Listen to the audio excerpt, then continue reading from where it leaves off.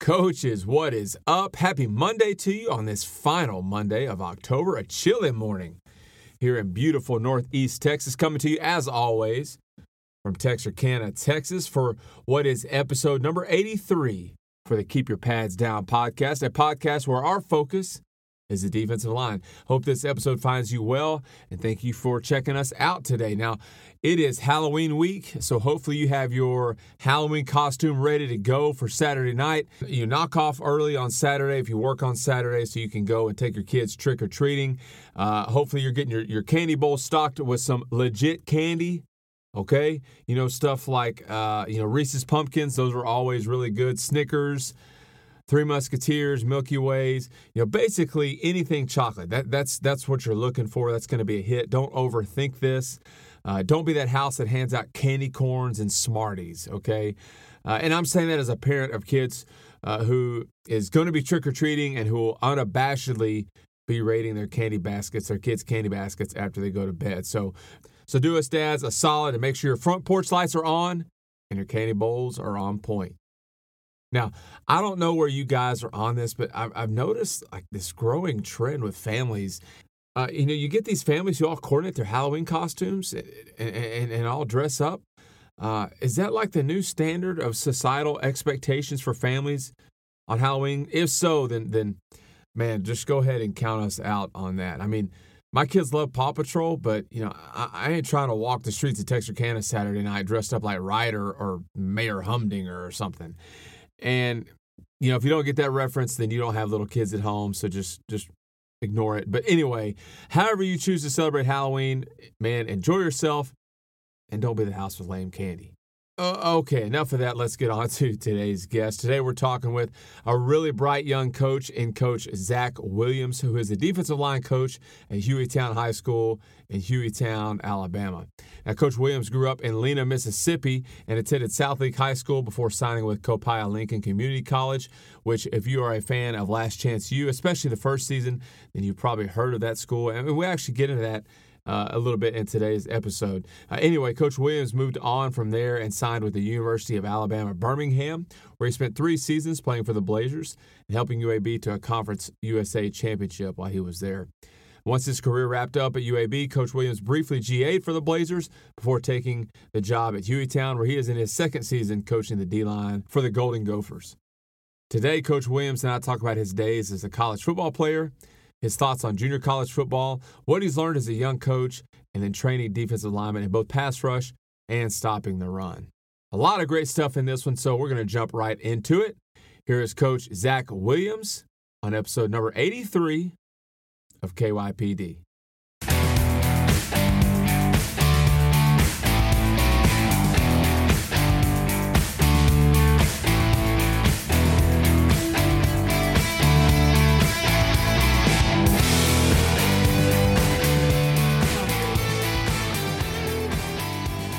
All right, Coach Williams, well, I'm glad we could make this happen. Welcome to the podcast.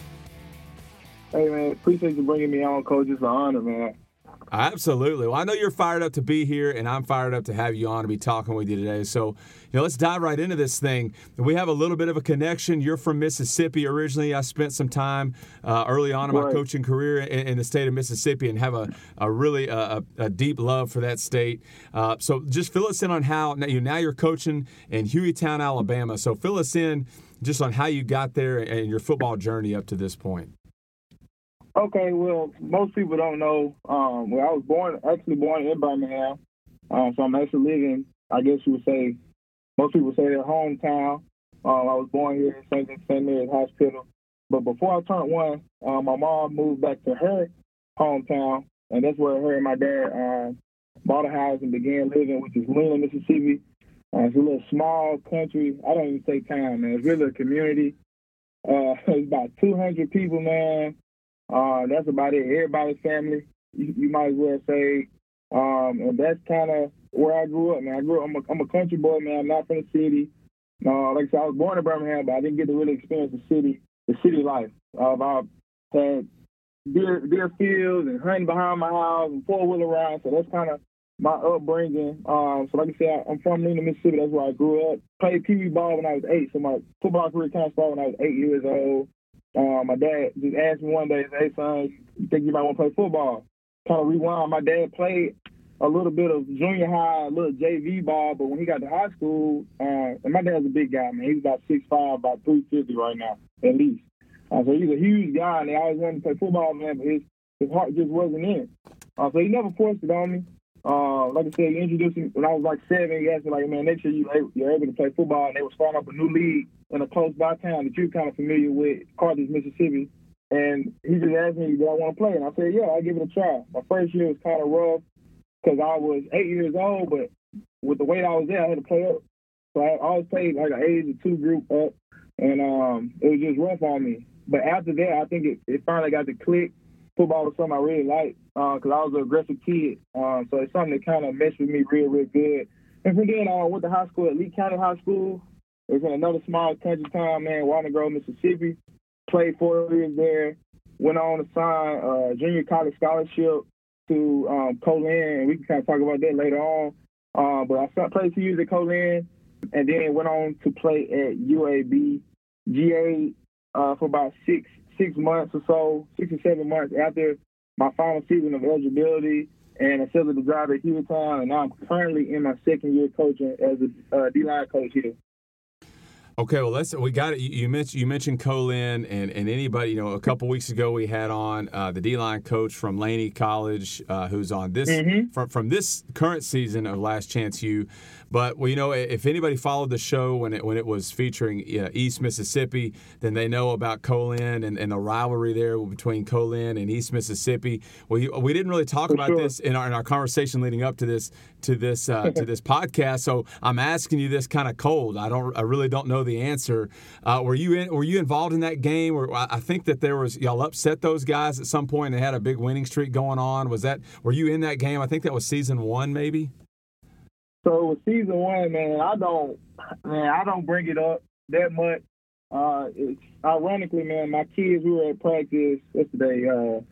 Today's Wednesday. We was at practice Monday, and one of our former players went to go play on at Dodge City for Coach Coon, who you've had on the show before. Oh, yeah. He actually recruited me. He actually recruited me out of high school.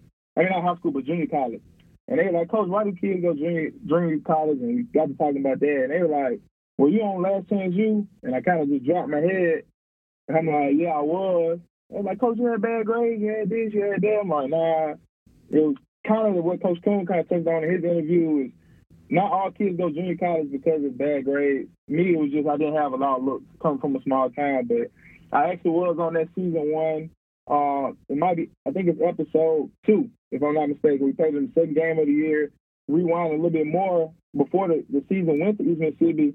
My freshman year, we traveled to them the second game of the year, and they were ranked number 1. We were ranked number 3 in the nation, and that might have been the biggest game I had played up until that point in my career. That was my first career start. I didn't start my first game of the season, the second game of the year. That Sunday before we prepped for them, Coach said, hey, you're starting this week. That whole week, I was a nervous wreck. So that game, we lost, and you know how that went that season for them. Chad Kelly and DJ Jones and all those guys that are in the league, man, that team was loaded. So coming back into my sophomore year, that game had a lot of hype behind it. It had John Franklin, Ronald Ollie, which is one of my friends, man. So that game had a lot of anticipation behind it, and it was. I took that game personally. Took it kind of personal, man. And we, like you said, we upset it. We ended up upsetting them on the last drive. They were in the red zone. And my boy Capri, we called him Capri, he caught an interception in overtime to seal the deal, man. We knocked them off and entered the 26-game winning streak, which was kind of ironic because everybody kept talking about the streak. And I did interviews with like GQ Magazine and ESPN, but none of that never made it to the Last Chance U episode, simply because I think, people were like, oh, they're going to beat them. The streak's going to stay alive. But, man, that was one of my favorite moments as a player, really, just upsetting them, and that was a special season and a bond that I did it with those guys the 2 years I was at Colin, man. So that was pretty special. Yeah, we've talked about it a little bit on this podcast before because we have had some junior college guys and some guys with ties to Mississippi JUCO ball, and for those who aren't from that area, maybe guys living in like Kansas. I know there's some other states that are really well known for their junior college ball, but man, Mississippi junior college football is a big deal. And No you know, doubt. I've talked about this before, how we would, as a coaching staff, you know, in Mississippi, you play your sub-varsity games usually on Tuesday nights. So Thursday nights, that's for when everybody goes to watch JUCO ball. And we would go and watch Northwest, or we'd go and watch Northeast, or Itawamba, you know, those Right. guys. And it was always great atmosphere and just really fun, because all the kids, most of the kids were local kids, you know. So No you doubt. either coached the kids or you coached against them, and now they were either playing together or playing against each other. And it is really a big deal, and it's a special thing to be a part of, for sure. Yeah, no doubt, man. Like most people, like you said, most people don't know about junior college football, and I'm coaching here in Alabama, and there's plenty. When I mean plenty, there's plenty of junior college or community college here, but no football program. The big thing here in Alabama is basketball players and baseball players get a lot of opportunity to go the JUCO route and then get to pursue their career further to four-year universities. And me and one of the assistant coaches on my staff were talking about this actually a few weeks ago, just like, man, all this talent, there's plenty of talent in Mississippi, but it's even more talent here in Alabama because it's a little bit bigger, a little bit more spread out. And I was like, man, it would be wild to see Alabama kind of try to use the same format as Mississippi. And I think that could possibly be something that could be great, especially for these kids, because kids I coach, some of them, you know how Mississippi goes, you only get so many scholarships for in-state and in-state and out-of-state players. I think it's Right. 8 out-of-state scholarships. Right. So a lot of kids might go to Hueytown. So it takes about 2 hours to get to East Central Community College, which was the community college that was in that recruited my area, or where my high school was, is about 30 minutes away. Those kids could possibly go there and play, but the coach is like, hey, if he's not a D1 bounce back, if he's not 6'5", 280, or had D1 offers and didn't qualify, coach, I can't take him because I can find that guy here in Mississippi. Yeah. So they just kind of shine the light on the kids here in Alabama. I think they're kind of getting a short end of the stick. Now, I'm Mississippi till I die now. I have a great love for Mississippi, man. People joke on me all the time, like, man, Zach, you always talk about Mississippi this, Mississippi that, man. But I have a deep love because I think you can kind of tell from when you were coaching there, like, it's just different. It's a different mindset in Mississippi. Kids are different. Just football is just something that brings everybody together, especially those small towns. Everybody cutting the lights out on Friday and going to the game, you know. And Yeah. I pride that, especially during my high school career, man. And even on through JUCO, I went to Colin, which is in Western Mississippi, and all it has is one stoplight and a Dollar General, you know. So it's a small town. Man, like the local church runs the concession stand, so that's how family oriented and small and connected it is, you know. So that's just kind of the perspective that, you know, junior colleges get, man. It's a lot of talent, but it's a lot of kids that get overlooked and just don't get the opportunity. So yeah, whenever I'm talking to someone, you know, we start talking about, you know, Mississippi football, or just, you know, what it's like coaching there. You know, I always talk about how I think that, and I'd be interested to hear your opinion on this, but I always talk about how, you know, junior college football is an awesome thing for the state of Mississippi, but it's also can be a kind of a dangerous thing, or can be a bad thing, because and I know you could attest to this, but there's so many guys that come out of the state of Mississippi, like a ton of great football players that you never hear of because they get caught up, they go to JUCO and they just don't ever get it together, right? Like they kind of slip through the cracks, and then you know, after a year or two they don't qualify, they don't get out. And so that's the shame of it, is because there's some really talented dudes that you never hear of because of that. Yeah, I definitely agree with you on that. And anybody that has played a down of junior college football will, I think, agree with you 100%. Just kind of looking on my situation, came out of high school, I had SWAC offers like Jackson State, Mississippi Valley, Alcorn. And then I had smaller schools like Belhaven or Delta State or so. In my head, I'm thinking, I just kind of had to have a sit down and prayed about it. You know, I could have easily went to Jackson State or Alcorn and played there 4 years and been close to home. But I kind of had in my mind, like I wanted to do something different. Coming from a town where nobody really even went to college, it was kind of working, coming straight out of high school.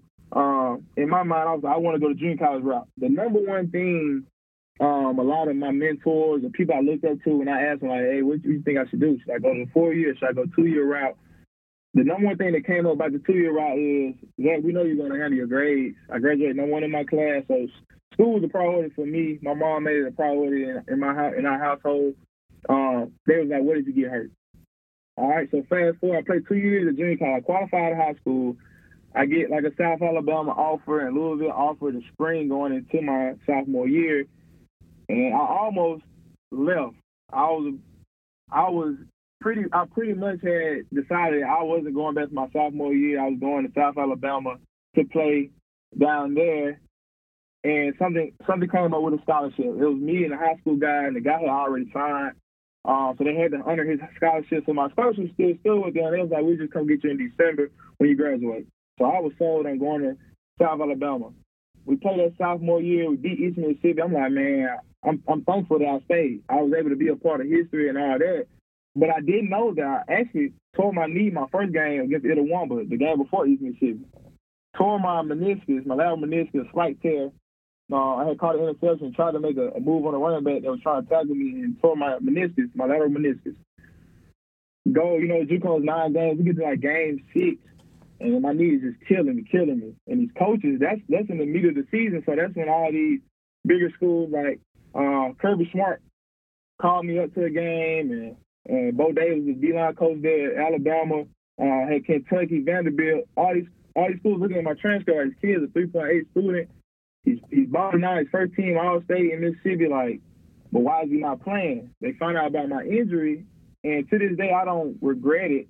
But I do say that's the downfall of going the 2-year route. It's a possibility of getting hurt, a possibility of kind of losing some of those offers. And I did kind of lose some interest and a few offers just injury. And that's kind of how I ended up at UAB.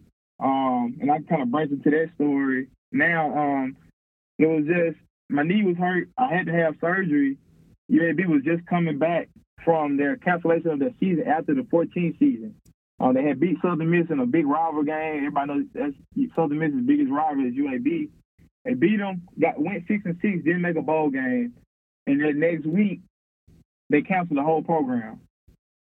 That was in 2014. Fast forward, UAB was like one of my top 3 offers. They called me like 2 weeks before signing day. It was like, man, have you signed anywhere or have you committed anywhere?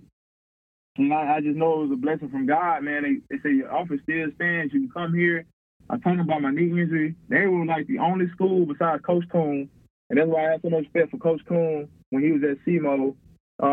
Those were my 2 finalists. It was either go to Southeast Missouri and play D1 FCS or sit out a year and play Conference USA ball. And no disrespect to Coach Coon, he had a great staff. They had some non-win seasons, man. They were really balling. I also had a teammate that went to go play for Coach Coon. I just said, man, I need that year off to rehab my knee. And UAB was just a blessing in disguise, man. So I know I kind of got off subject, but that's kind of how I ended up at UAB off of a knee injury, which is something that's uncontrollable, and injuries are part of football. So I'm curious now, obviously hindsight's 20/20. You look back on your situation and say, if someone were to ask you, well, would you do it all again? Would you do it the same?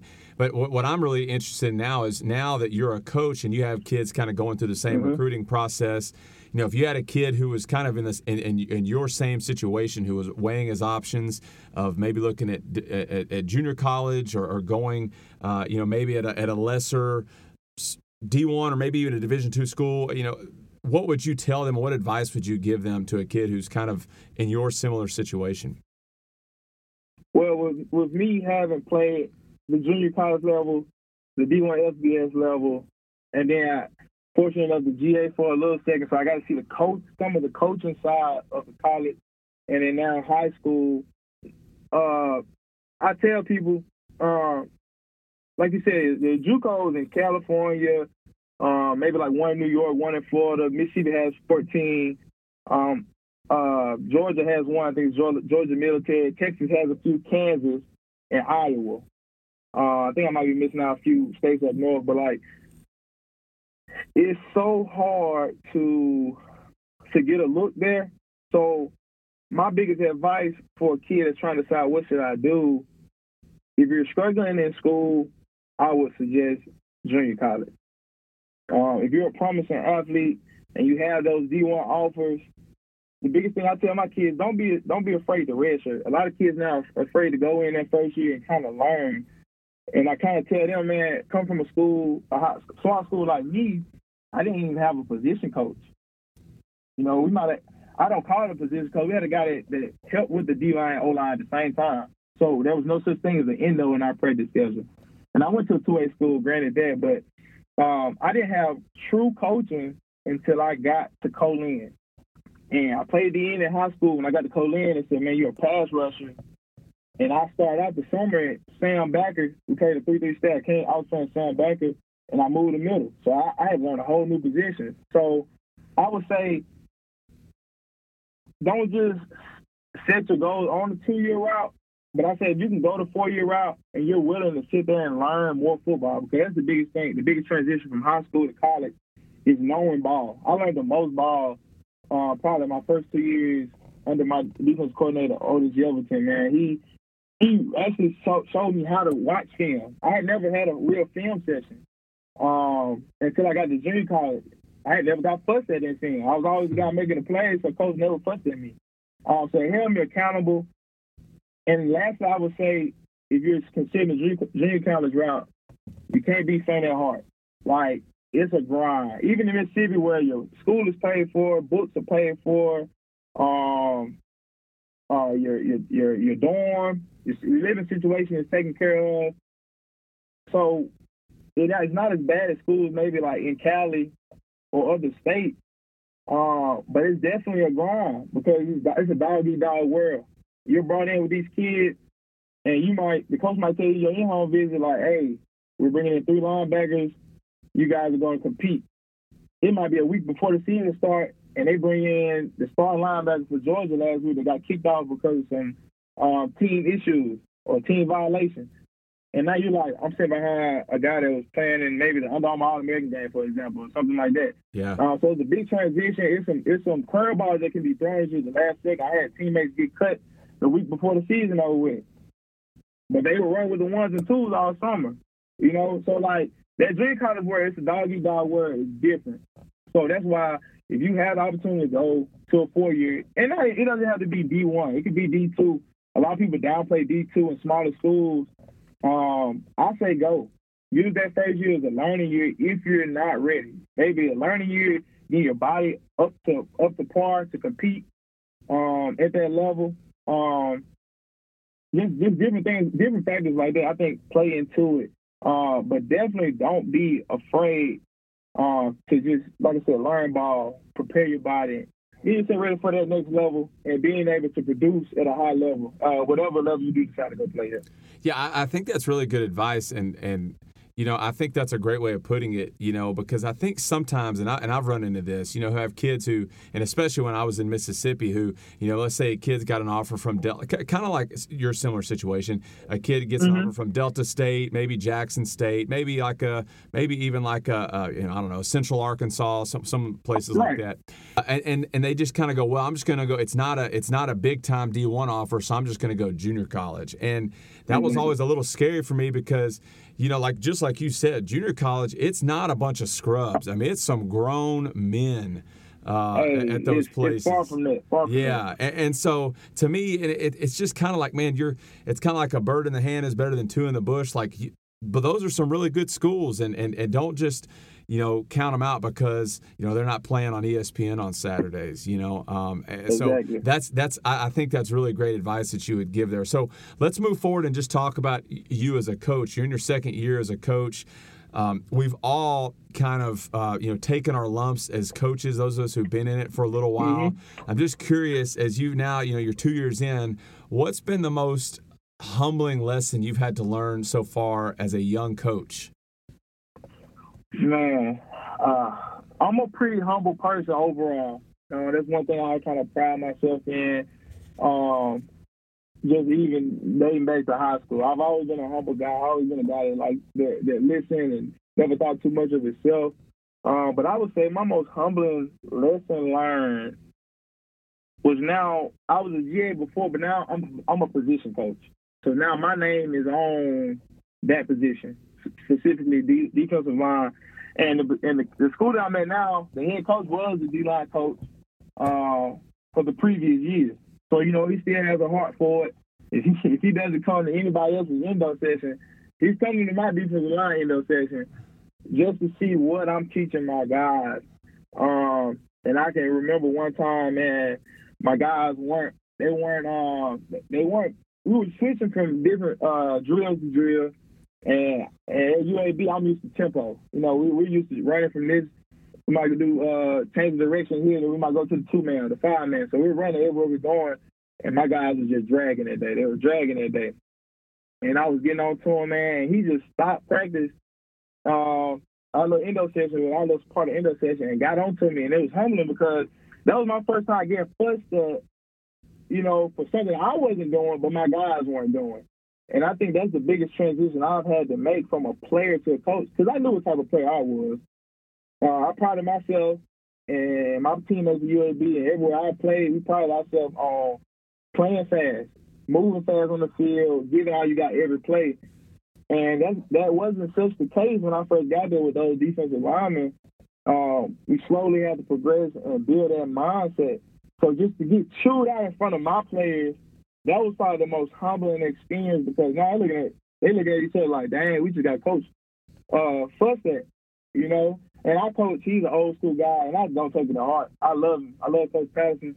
He says he says stuff off the wall, and the kids look at each other like, dang, he just said it to Coach Williams. And like I said, I don't take it to heart because he's coaching. He's the head coach. His name is on the program, but I would say that's the most humbling experience or lesson I've learned, was just getting frustrated in front of my guys.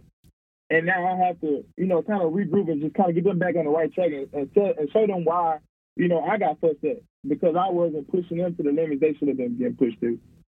Yeah, that's never fun as a young coach. And as you're telling that story, I'm thinking of a few stories that pop into my mind. The similar situations, especially when you're young, you yell way too much and way too little football most of the time. At least that's how it was for me anyway. I yelled a whole lot, and I really didn't know that much about football. And so I had to have some, I took some conversations from some older coaches, that to kind of get me to realize that and understand that. So, now that you're talking about, you talked about, coaching D-line, and you're coaching the head coach's old position, and that can be a little bit intimidating. What's something you've picked up concerning D-line play that changed your mind about how you might have been coaching things? So, you kind of get into coaching a position. And I remember when I first started coaching D-line, what did I do? Well, I thought about everything that we did in college, right? And, I did some of those drills. And then you kind of, you pick some other things up here and there, but mainly you don't really have a whole lot of, experience to draw from. So you're just kind of doing what you think is good and what you think works. And then sometimes, you figure out maybe I should be doing things other ways. So, what's something, I'll ask that again, what's something you've picked up concerning D-line play that you've changed just in your short time as a coach? I would say, man, when I first took the job in July, I got them a week or maybe 2 weeks before fall camp started. And I remember my nerves was bad, not because I didn't know football. And I kind of thought I knew a little bit of football, but now I'm thinking, what did we do in endo? What did we do on Monday, Tuesday, Wednesday, Thursday, and so on and so forth? And it kind of, I kind of had a little respect, for our coaches just kind of putting that together. It's not easy to sound. You would think you would know, we're going to do this drill on Monday, Tuesday, and do this on Wednesday, Thursday, and walk through on Friday, play on Saturday as far as the college goes. But I know my biggest concern was, okay, how am I going to organize this endo session to be effective and to help them translate it from the field? I know something I picked up from Coach Patterson was just being simple. I feel like when I first got the job, I was, especially all of last year, maybe half of last year or so, and it gradually got better into this year, rolling over into this year. Just being simple, not really being too complex with the drills and trying to do stuff that's on Instagram and Twitter and all the end on and all the footwork. You might have one kid that can do that. Yeah. In my situation, that's kind of how it is. Yeah. I had one kid that had feet like Aaron Donald. He's playing for the Naval Academy now. He was an undersized guy just like him. So, like, he was the only one that could do it. So I'm out there trying to say, hey, do this, do this, do that. And they're looking at me like, Coach, I'm trying. And I'm a perfectionist. I like everything to be perfect, but that's not always the case. So I think something I picked up from Coach Patterson, who's an older guy, 20-plus years of coaching, and then just some of my previous coaches or older coaches that are in the Birmingham area that I build connections with through clinics and things like that. Just be simple, and I find that to be way more effective. And then you can just do progressions.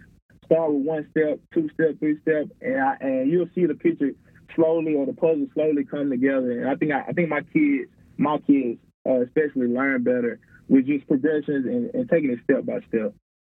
Coach, I think that's a really, really wise answer. Talking about just keeping things simple, starting slow. Again, it's easy to get caught up in wanting to do all this stuff and all this stuff that looks good. I mean, I think back on some of the drills that I did my first couple years coaching. I just kind of shudder to think, man, what were we doing? What was I thinking? No doubt. And so I think you're definitely right. I mean, just keeping it simple. Take it, use the low and slow method when you're coaching those guys up, and just kind of spoon feed them along a little bit as you kind of get comfortable with what you're doing as well. So that kind of leads into my next question. What's the best way for young coaches, in your opinion, to just sort of develop their coaching progressions or their drill libraries or like film study habits, just things like that when they're just starting out? I say don't be afraid to reach out. There's so many resources out here, whether it's Twitter.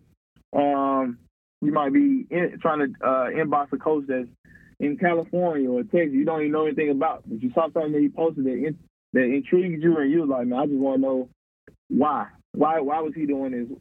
How is it helping his players? Like I said, don't be afraid to reach out. Clinics. I've only been able to go to one clinic. We had a line of clinics to go to this spring, but of course COVID kind of altered that schedule, man. But the one clinic we did get to go to, it was with all the Alabama schools, the high schools, and some of the colleges got to hear Malzahn and Saban speak, and some of the DCs at those schools and different position coaches at those different schools. It's just mind-blowing, like, how simple it is, but also how complex it is as far as defense goes. I learned so much in those 20, 30-minute, talks or conversations with them, man. So I would say just being able to reach out, like I said, going to clinics and visiting different schools. I know us as a staff at Hewlett, we were planning on visiting different colleges also. Some of the premier schools here in Alabama, for example, like Thompson and Broadwood, these are schools that have proven to build a program, not just to put a football team out on the field every year. They're putting a program on the field, have proven to be successful in what they do. In my case, on the defensive side of the ball. So I would say, just for young coaches, don't be afraid. Don't think you know too much. Because I know at some points I might think, like, I know how to do this. I know how to play this technique. I know how to teach this technique. But just eye-opening, just reaching out. Like I said, I started listening to your podcast months ago, and I've learned so much on different ways to play different techniques and different ways to change the terminology and make it simpler for my guys. I think, especially on the high school level, kids don't know as much football as they think they know. Just like you said earlier, as a young coach, you don't know as much football as you know. Kids most definitely don't know as much football as you know. Say that again. Come in and talk. Say that again for those guys in the back. Like I said, as a young coach, you think you might know football, but you really don't. And like you said, again, on the high school level, players really don't know football. They think they know. I know it was eye-opening for me in junior college. That was the first time I had to get on the board and actually draw the full defense. Hey, what is the backside safety doing? What is the corner doing in this situation? Number 2 goes out and number 1 goes vertical. Granted, I played the linebacker position, some might, so coach expected me to know that. And I think that was one of the biggest blessings through my career, was having to play that Mike position and actually having to know what everybody's doing. As far as defensive line, you get a call from the sideline, you looking for a front. If I got some type of stunt or blitz is coming, make sure I'm in my correct gap, and I'm going to play football. I'm not really worried about if we playing cover 3, cover 4, behind me. So I think that was the biggest lesson on my end. But just learn, like I said, just learning football, not being afraid to ask questions about why people are doing that. And there's a lot of different ways to do a lot of things, and I don't think no way is the right way. I think you just gotta kind of find the best way for that group of guys that you're trying to coach. Yeah, I think you're right. And I think, reaching out and looking for ways to learn and improve yourself, like, I think that never stops, right? And I know you would agree with that. And I think it's especially important as a young coach as you're trying to establish, what you're going to be and how you're going to coach things up. And I think also, too, kind of like what you're talking about and what we're talking about here is like, just because you're doing something one way, this year doesn't mean that means that's how you're going to do it for the rest of your career. Like, always be willing to challenge yourself and look at things like, well, this is how I did it last year, but is there a better way? And I think we can kind of, as we get older, and I think that's an advantage younger coaches have over older coaches is they can't say, well, this is how I've always done it. They're open to new things, and which kind of leads me to this.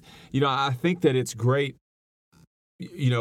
Hopefully one day if I'm a head coach, I want to have a bunch of young coaches on staff. And I just think that, yes, there are a lot of growing pains that come with having young coaches, and there's some things you gotta teach them. But I just think that it's really important for a lot of things. But one of the maybe most important things is their ability to connect with and relate to players. And so I'm just curious, what advice would you give to older coaches about how to connect with and coach players today? I would say on any level, whether it's the little league, middle school, high school, college, I would say be a player's coach. And that's kind of my way of looking at it, my opinion. And I kind of base that answer off of my career.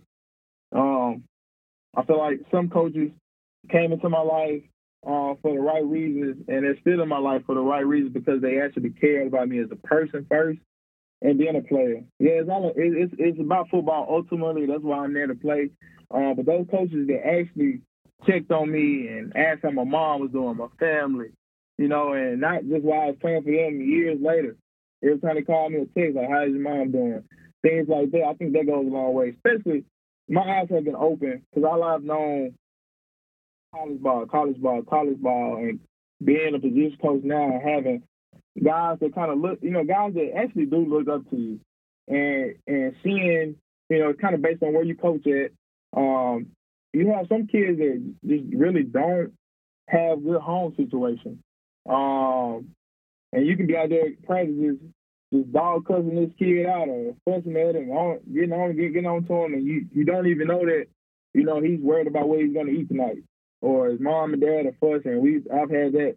And it was eye-opening when it first happened to me because I wasn't used to that. I had a good household, I had a good home, good parent life. And that's just one example, but that goes back, like I said, just being a player's coach and actually getting to know your players, know their situation, know how they respond to different types of discipline, different types of coaching. Some players I can scream all I want to. They're going to say, yes, sir, and they're going to give me all they got the next play. I got some, if I scream at them or holler at them, they shut down. So I quickly learned, I can't coach every player the same way. I was a guy my coaches screamed at me all the time. When I got to college, it never bothered me. It actually made me go harder. Because like I said, I was a perfectionist, but every kid is not like that. Every player you come in contact with is not like that. So I would say for older coaches, and I know most older coaches, most people refer to them as old school type of coaches. They're kind of hardcore. The new age of kids, and I say new age of kids, I'm only 24. I'm only 6 years removed from high school because I graduated in 14. But the kids are actually different, and it sounds funny coming from me being so young, but the kids in this generation is different. The mentality is different. You have to coach different. They don't take that hard love or that hard coaching the same. Not all of them. A handful will, but not all of them. And so I say majority is a little different. So I think for older coaches, it's hard for them to adapt to that. So I feel like as an old coach or from a young coach going to speaking to an old coach, I would just say be a player's coach, be open, listen more, and I think it will pay you back on the back end. Yeah, I think there may be some guys listening that when you say the term players coach, they cringe a little bit. But I totally get what you're saying. I think the term players coach has kind of gotten a bad rap. Like when people say he's a players coach, like they're insinuating maybe that they let the kids walk all over them, and they're out there like, hey guys, whatever you want to do is cool, get here whenever, and that's not what you're talking about. But I think what you're talking about is being about the players and building relationships with them and getting in there and finding out what's going on with them beyond just, hey, you're here at practice, okay, let's go. Or you're late, that's 50 up downs. I'm not even going to ask any questions about why you were late or what's going on. No doubt. And I know that's what you're meaning there, and I think you're exactly right. You talked about kids today, and this is something that I'm still having to learn, because now that I'm also, in addition to coaching high school, coaching middle school, and that's a whole new animal. But I think that kids will take hard coaching, but that relationship has to be built first. Like, it's hard to get out there and wear a kid out that you don't know. So I think you got to spend a lot of time building that relationship up with those kids and building some trust there. And then once you have that established, then you can push them as hard as you want. No doubt. I think trust is the key word that you just said. And don't get me wrong, I'm an intense guy. I play with a lot of emotion. I coach with a lot of emotion. But like you said, you have to build that trust up, and that's that was another lesson I had to learn as a young coach. Like you said, you just can't come out fussing at them, and they don't even know you. They barely know your name. You barely know their name. So you out there coaching them hard, and it might hurt the relationship before you can even build it. Yeah. So that's the biggest thing, just trying to build a relationship with the players first, and then, like I said, players coach gets a bad rep, but like you said, you kind of cleared it up for everybody. Just getting to know them beyond football. Don't get me wrong. If a kid's late, I might not jump down their throat, but they already know, hey, coach, because Williams already know I got 50 up down for practice. It's understood now, because that's what I've shown to them. I made examples, so they know, the process to them doing wrong and how I go about it. Like I said, I know the players that I can kind of fuss at a little bit more, and the ones I have to kind of lay back off of. I know Coach Tyler, he's joking me all the time. He's like, man, I know you're young. I know you want to be their friend. And I'm a laid-back guy.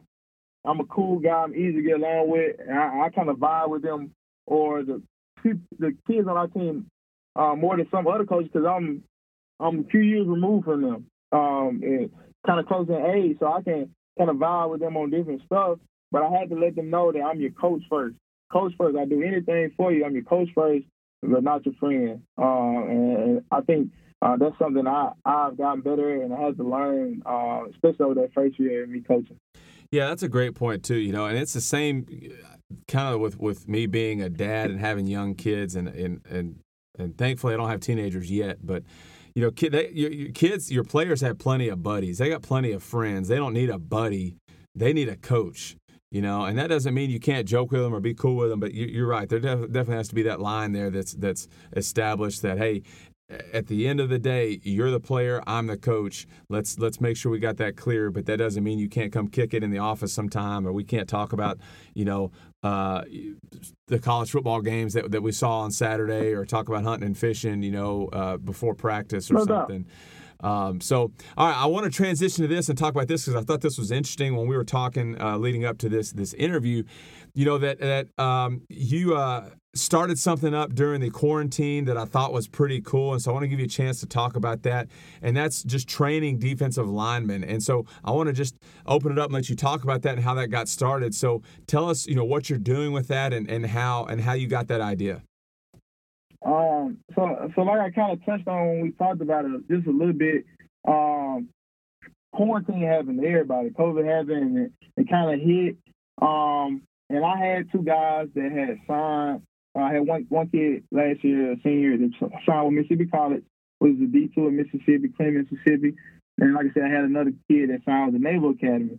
So they were prepping to get ready to go, start their freshman summer. And I know it's a little different for them now. They didn't get a real true summer as a freshman into the program.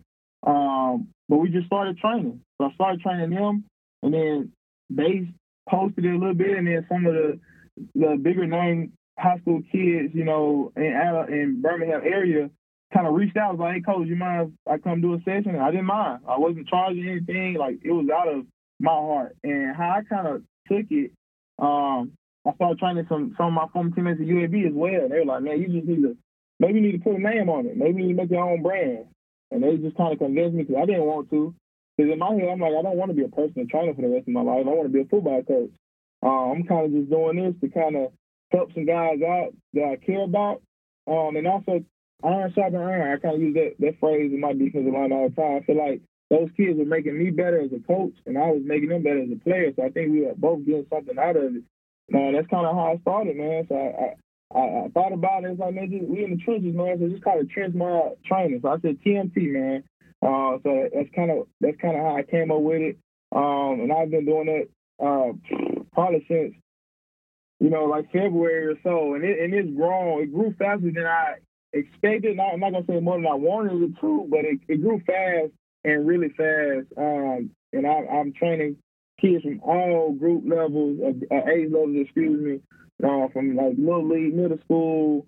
Like I said, I did some college guys I played with, and even some that went on to play pro. They even came back to Birmingham and got a few sessions in there with me. So like I said, it's grown tremendously, and I've used it as a tool personally just to be, I think, to be a better coach. Because I learned something new from every kid, every session. A different kid needs different coaching on the stance, or he needs help in the run fit, so he needs help in the pass rush. So like I said, iron sharpen iron. I think Dave made me a better coach, and I'm striving to make these guys better players. What types of things do you guys train specifically? Like, are you is it by player by player basis? What skills are you focusing on? So with me, I kind of go. The first session, I'm always looking at stance, ball get off. You got to stop the run before you can rush the passer. So we kind of harp on that the first session. If it's a kid that's more advanced, or a pro guy, I kind of tailor it to them. Or a college guy, hey, coach, I struggled with reach blocks last year, man. I'm trying to get better at that. Or I'm moving from a three-down front, to an even front. I'm changing positions. Hey, how do I play the 4-eye now, or the 3 technique compared to that, or the 5 technique? And the coach got me doing this or that. So I kind of tailor it to the kid and the situation in some instances. Right now in season, if I do train the kids, usually on the weekend, it's kind of game correction for them. I kind of ask them what did they see last week, what are they going to see next week. Hey, we're playing a more rundown team, coach. All right, so we'll work on our strike, working on hand placement, working on locking out the offensive alignment. Whereas you might play a team, I might throw it 40, 50 times a game. Hey, coach, can you help me with my ball get off? I need a better move if the alignment gives me vertical or horizontal shoulder. So those are just some examples. So I kind of tailor it in season or for guys that are more advanced, but for my younger crowd or kids that just don't know what's kind of going on. Because I get a lot of kids that really just don't know how to play defensive line. I start from the ground up with a stance and striking, stopping the run, then we'll just slowly progress, like I said, in increments and different steps to get them to the end goal. What are some of your favorite drills that you like to incorporate in your sessions? I think my favorite drill, we call it the COD, which is change of direction. A lot of guys do it.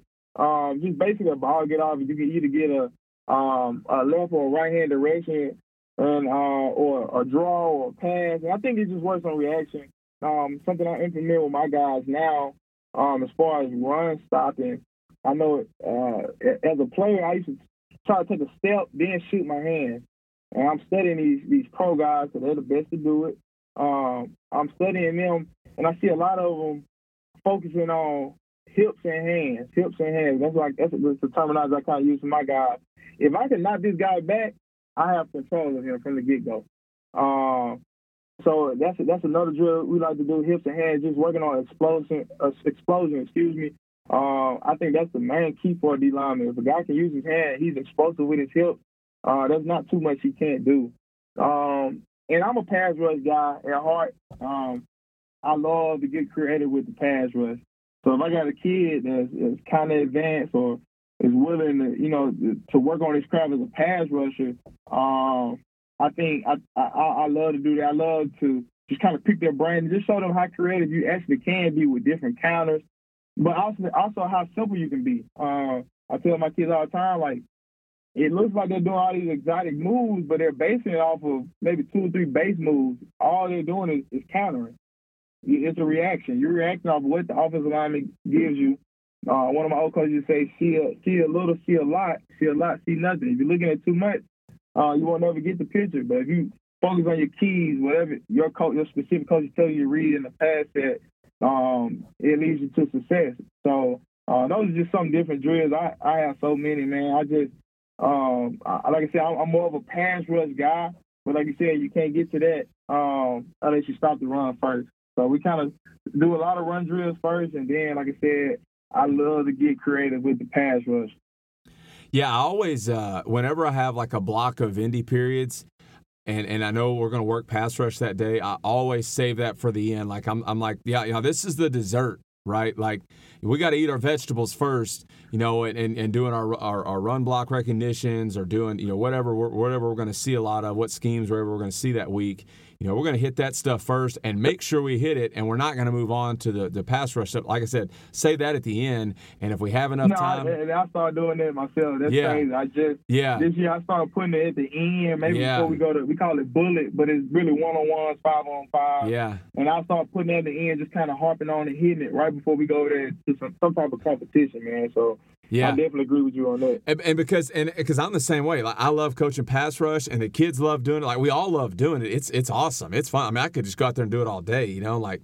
Right. And so for me, like to discipline myself, I'm like, man, I got to put this at the end, because if I put it at the beginning, I'm going to let that eat over into my other time that I had allotted for, maybe some steer drill or some, working spill technique or whatever we're going to do that week.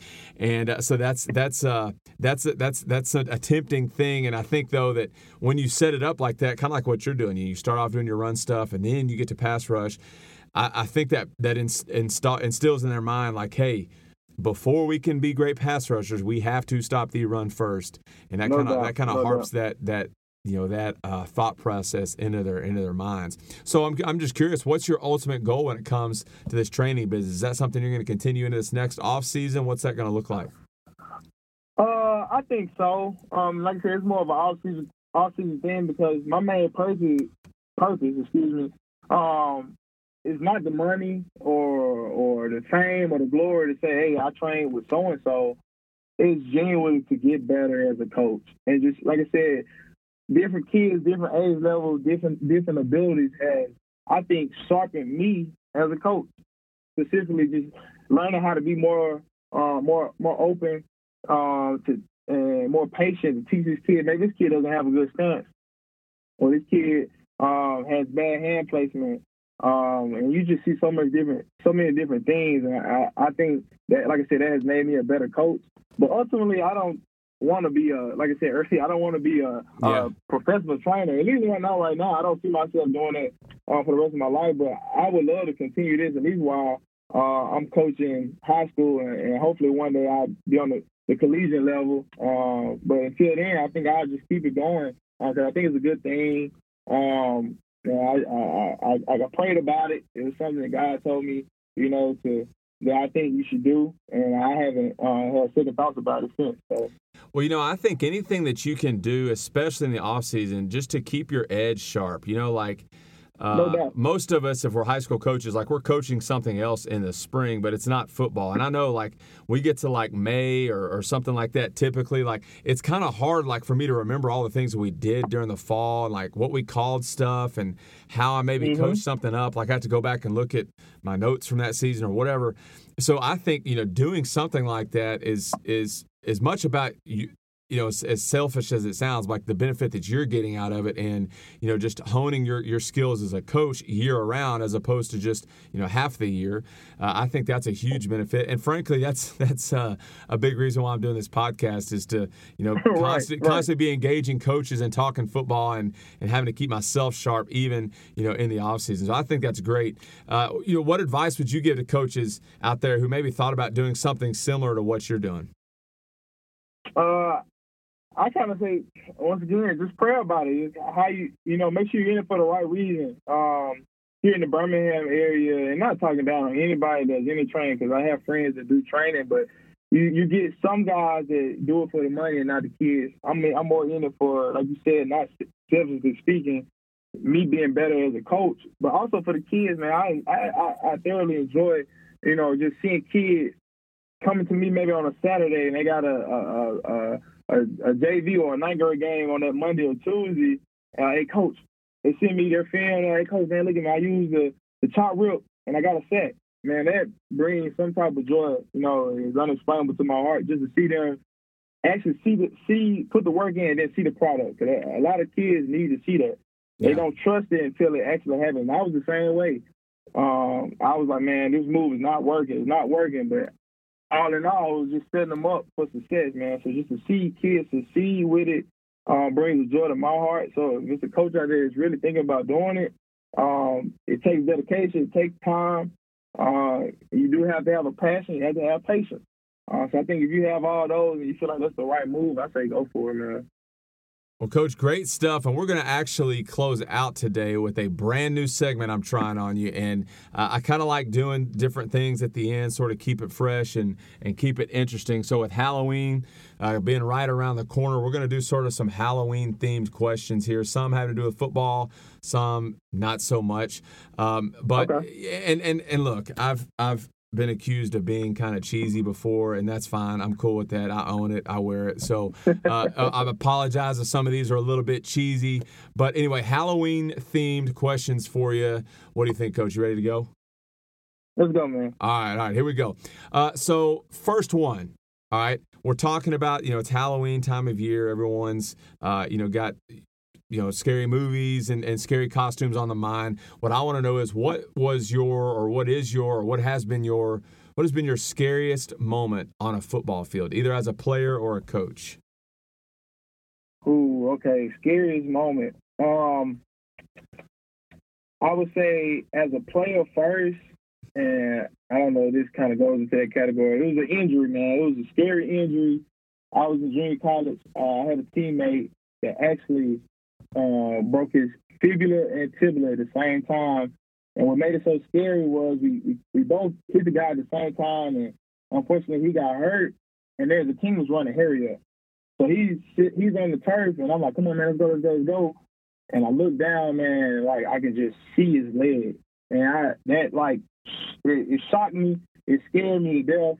And I'm signaling for the medical unit, and like that probably was the scariest thing I had ever seen live. Yeah. You see those freak injuries on live TV all the time, and you kind of, you grimacing, but to see it literally in arm's reach of the guy and see that probably was the scariest moment in my playing career, probably as a player and a coach. Okay. All right. Now, I don't know if you were a big, as a kid or maybe even now as an adult, you get into the Halloween costumes, but if you did, favorite Halloween costume ever, what you got? Man, I celebrated Halloween as a kid. I was big on costumes, man. I think Power Ranger was probably my favorite. That's a solid. I was a big Power Ranger fan when I was younger. So I probably had like 2 or 3 of those. That would probably be my best Halloween costume. Yeah, that's a solid choice. We had a little like a fall festival thing tonight, and my son was wanted to dress up as Batman, so he had his Batman costume. So I was cool. Go wrong with that. Yeah, I was cool. That's a solid choice. One of my favorite ones growing up was Ninja Turtles. That was always kind of the direction I would take. Sometimes that or a football player. Surprise, surprise. But yeah, Power Rangers, solid choice. Okay. All right, so this is one of my favorite times of year because I get to raid my kids' candy basket when they go to bed and pick out the stuff that I like. What's your favorite Halloween candy? Oh man, probably anything that's chocolate. I'm a Twix and Reese's, Snickers. It just kind of goes with my taste buds are going for. I got you. Excuse me. So I kind of pick between those. Anything chocolate is a go for me, yeah. Halloween candy. Yeah, no doubt. So no candy corns for you then? I ate it when I was younger, but I wasn't crazy over it. Yeah, I yeah. eat it, but I'm not crazy over it. Yeah. I'm not. That's a no for me too. Those are wasted calories, and that's just wasted, stomach space or something. So I usually Yeah, I no usually doubt. stay away from I'm the the same candy. way, man. Yeah, candy corns. Okay. Favorite scary movie? I would say like Wrong Turn. Wrong Turn will probably be my favorite scary Okay. movie. All right. I'm Now, not a big scary movie guy. yeah, I'm not so, either. Like I don't watch many. I remember watching those like when I was a little younger. And those kind of scared me. I'm not either. I'm not a big like slasher movie. Like I mean, it's not that I just don't really get into them. They're just not really my thing. Yeah, I'm not scared. I'm not scared now. I was when I was younger, but Yeah. they don't scare me. Yeah. I'm just not a big fan. Yeah, no, I got you. Okay. Speaking of scary, who would you say is the scariest D lineman in the NFL today? And if we want to, we can. If you want to extend it to someone who's already retired, so maybe someone who used to play, you can go there as well. But scariest D line in the NFL. Scariest D lineman.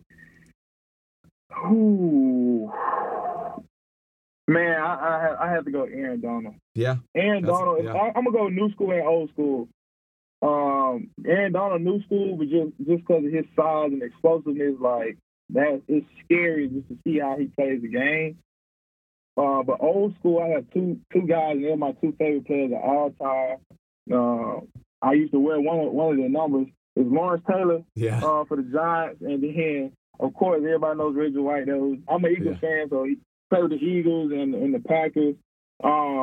I think those two were some of the scariest D linemen, especially LT, man. I used to wear 56 when I was in Pee Wee, man, and they started giving me the nickname LT because I had so many big hits. Yeah. I was so much big. I was so big at a young age, man. So I would say Aaron Donald for new school, and then just retired players, like I said, Reggie White and Lawrence Taylor. Solid choices there with the Minister of Defense and Reggie White, and then LT Lawrence Taylor. I remember reading a book on Lawrence Taylor. I don't know, several years ago, and just talking about how all the quarterbacks that he was playing against, where it was like, I don't even remember, obviously Joe Theismann, he ended his career, but those guys would come up to the line of scrimmage and they're hollering out, "Where's LT? Where's LT?" Because he'd roam around definitely scary player. Okay. This is something. Let's talk Halloween activities now. Okay. What are you more likely, or what would you rather do? Go to a haunted house, like go through one of those haunted house type things that they have, or corn maze? I would go haunted house. Man, I had a cornfield or two cornfields like literally right behind my house. Man. I'm used to running through those and all that, like as a kid, and at nighttime just bored doing something. So for me, I think I've been to a haunted house maybe once or twice. So I'll probably go haunted. I actually plan on going to one here soon. They have a few here in Birmingham that's pretty popular. Yeah. So I would say I would choose haunted house. Yeah, that's funny. Corn maze that's just like walking around in the backyard for you guys. I mean, that's Mississippi boys. That's just so. Yeah. Okay, now we're going to kind of get into the trick or treat part of these questions. 2 questions left. Favorite football trick play? Ooh. Favorite trick play. Oh man, that's a hard one. I played UAB, which is the Conference USA, so we played North Texas, and we were prepping for them in 18, and they ran the guy. It was a punt, and I guess Arkansas. They were playing Arkansas, and they knocked them off that year. They thought he fair catched it, and I don't know if it was by design. Where it was by design, but he did some type of arm motion that made him think he had fair catch it, and he grabbed it and just took off, like gradually walking toward the side like he was going to hand the ref the ball, and took off and actually scored a touchdown. Wow. And I also saw them lay somebody in the back of the end zone on a kickoff return. Yeah. Yep. So you didn't know it was better. So that's another one that was effective. It's gutsy, but it was effective. Yeah, no doubt. Okay, last one, the best treat. So we had the best football trick play or favorite football trick play. Now, best treat you've ever gotten from football in terms of like, we're not talking about a snow cone after the game, anything like that, but like, an award, recognition, championship, something like that from the game of football. I would say ultimately the biggest one that I'm most proud of. Well, I have two. High school. I come from a town where it's more of a basketball school, so the football team is kind of put on the back burner. But my senior year, we were a top 10 defense, 1 through 6A in the whole state of Mississippi. And we went 10-2 with the first district championship in school history. That's something I took pride in. Is on my Letterman jacket from my senior year. So that's something I really take pride in because we grinded from 7th graders all the way to 12th grade. And we didn't reach the state championship, which was our ultimate goal. But we made school history that might take some time to happen again, you know. And I would say secondly will probably be at UAB. As far as awards, man, winning that Conference USA Championship, my first real championship ring, man, I had that thing still in the case, still shine it up. It was a gold ring, man. I was so proud when we got those in. We were getting fitted for them, and when they finally came in to wear it, man, I took so much pride in that ring and that season and my career there. It was just a lot that went into it, a lot of emotion, a lot of dedication went into that ring and into that team, into that season. So I would say those two would be my biggest treat, man. Well, that's awesome. And anytime you can win a championship, it's a great thing. And it, like you said, it's about just the memories and the guys that you won that with, and that's an awesome thing for sure. Well, Coach, great stuff today. Thank you so much for coming by and talking with us. I want to wish you guys the best of luck this season. Hopefully you can get your full season in, and just want to thank you for coming by and stopping by and talking with us today. No doubt, man. We're getting ready to hit this playoff run. We got one more game next week, and then we're hosting the first round. We actually won our region last Friday, man, so we locked in the first round at home. Like I said, hopefully we can just make a run. I appreciate you bringing me out to KYPD, man. It's an honor. Thanks so much to Coach Williams for joining us today and for talking with us. Be sure to follow him on Twitter at Coach Z Williams. And let him know you heard him here on KYPD. And if you want more information on Coach's trench mob training, then you can give that Twitter page a follow as well. You can find that at TMT Pass Rush. I love the insight Coach had to offer, especially when it comes to mentoring players, who are evaluating their options when it comes to playing at the next level. I think that's a really important role for a coach, and I thought Coach had a lot of great things to say about that process. And again, just appreciate him joining us today. Now, our quote of the day, provided to us by Coach Williams, is this: "As iron sharpens iron, so one person sharpens another." That's from Proverbs chapter 27, verse 17. And that will do it for us today on this episode of KYPD. But have no fear, we'll be back right here next week for episode 84, where we sit down with an FCS D-line coach to talk some more D-line play. So if you're liking what you're hearing, subscribe now. Leave us a 5-star rating and a review, and tell all your fellow D-line coaches or your dorky O-line coach friends who want to learn more about the dark side all about us. Until then, go get after it this week. Coach your guys hard and love them harder. And Coach Williams, what else these guys need to do? KYPD, keep your tags down.